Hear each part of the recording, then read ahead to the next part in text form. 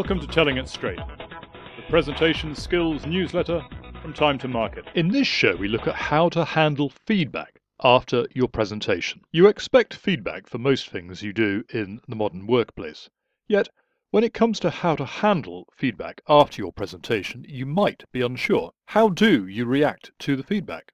Do you take it well, or do you bristle with indignation at these comments made by your colleagues, your boss, or other audience members? Because when you know how to handle feedback after your presentation, then you are well on course for even more presentation success. So, to help you handle feedback from your colleagues, here are some pointers. Number 1, we aren't perfect.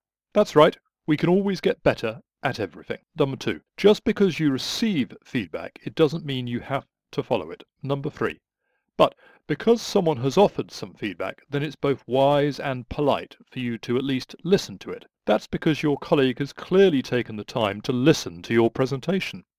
And they've listened attentively enough to make some comments. So now it's your turn to listen. And number 4, much of the feedback from different people could well turn out to be contradictory. However, don't discount it.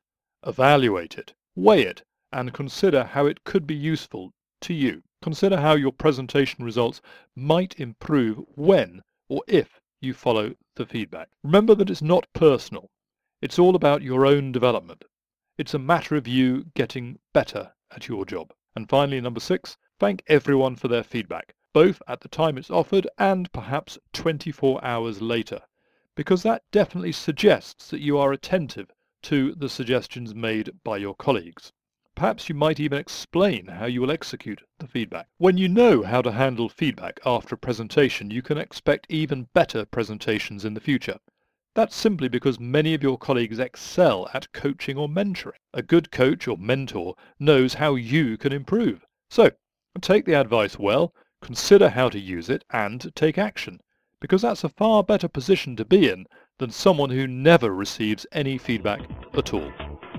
For more presentation tips, you can visit www.timetomarket.co.uk.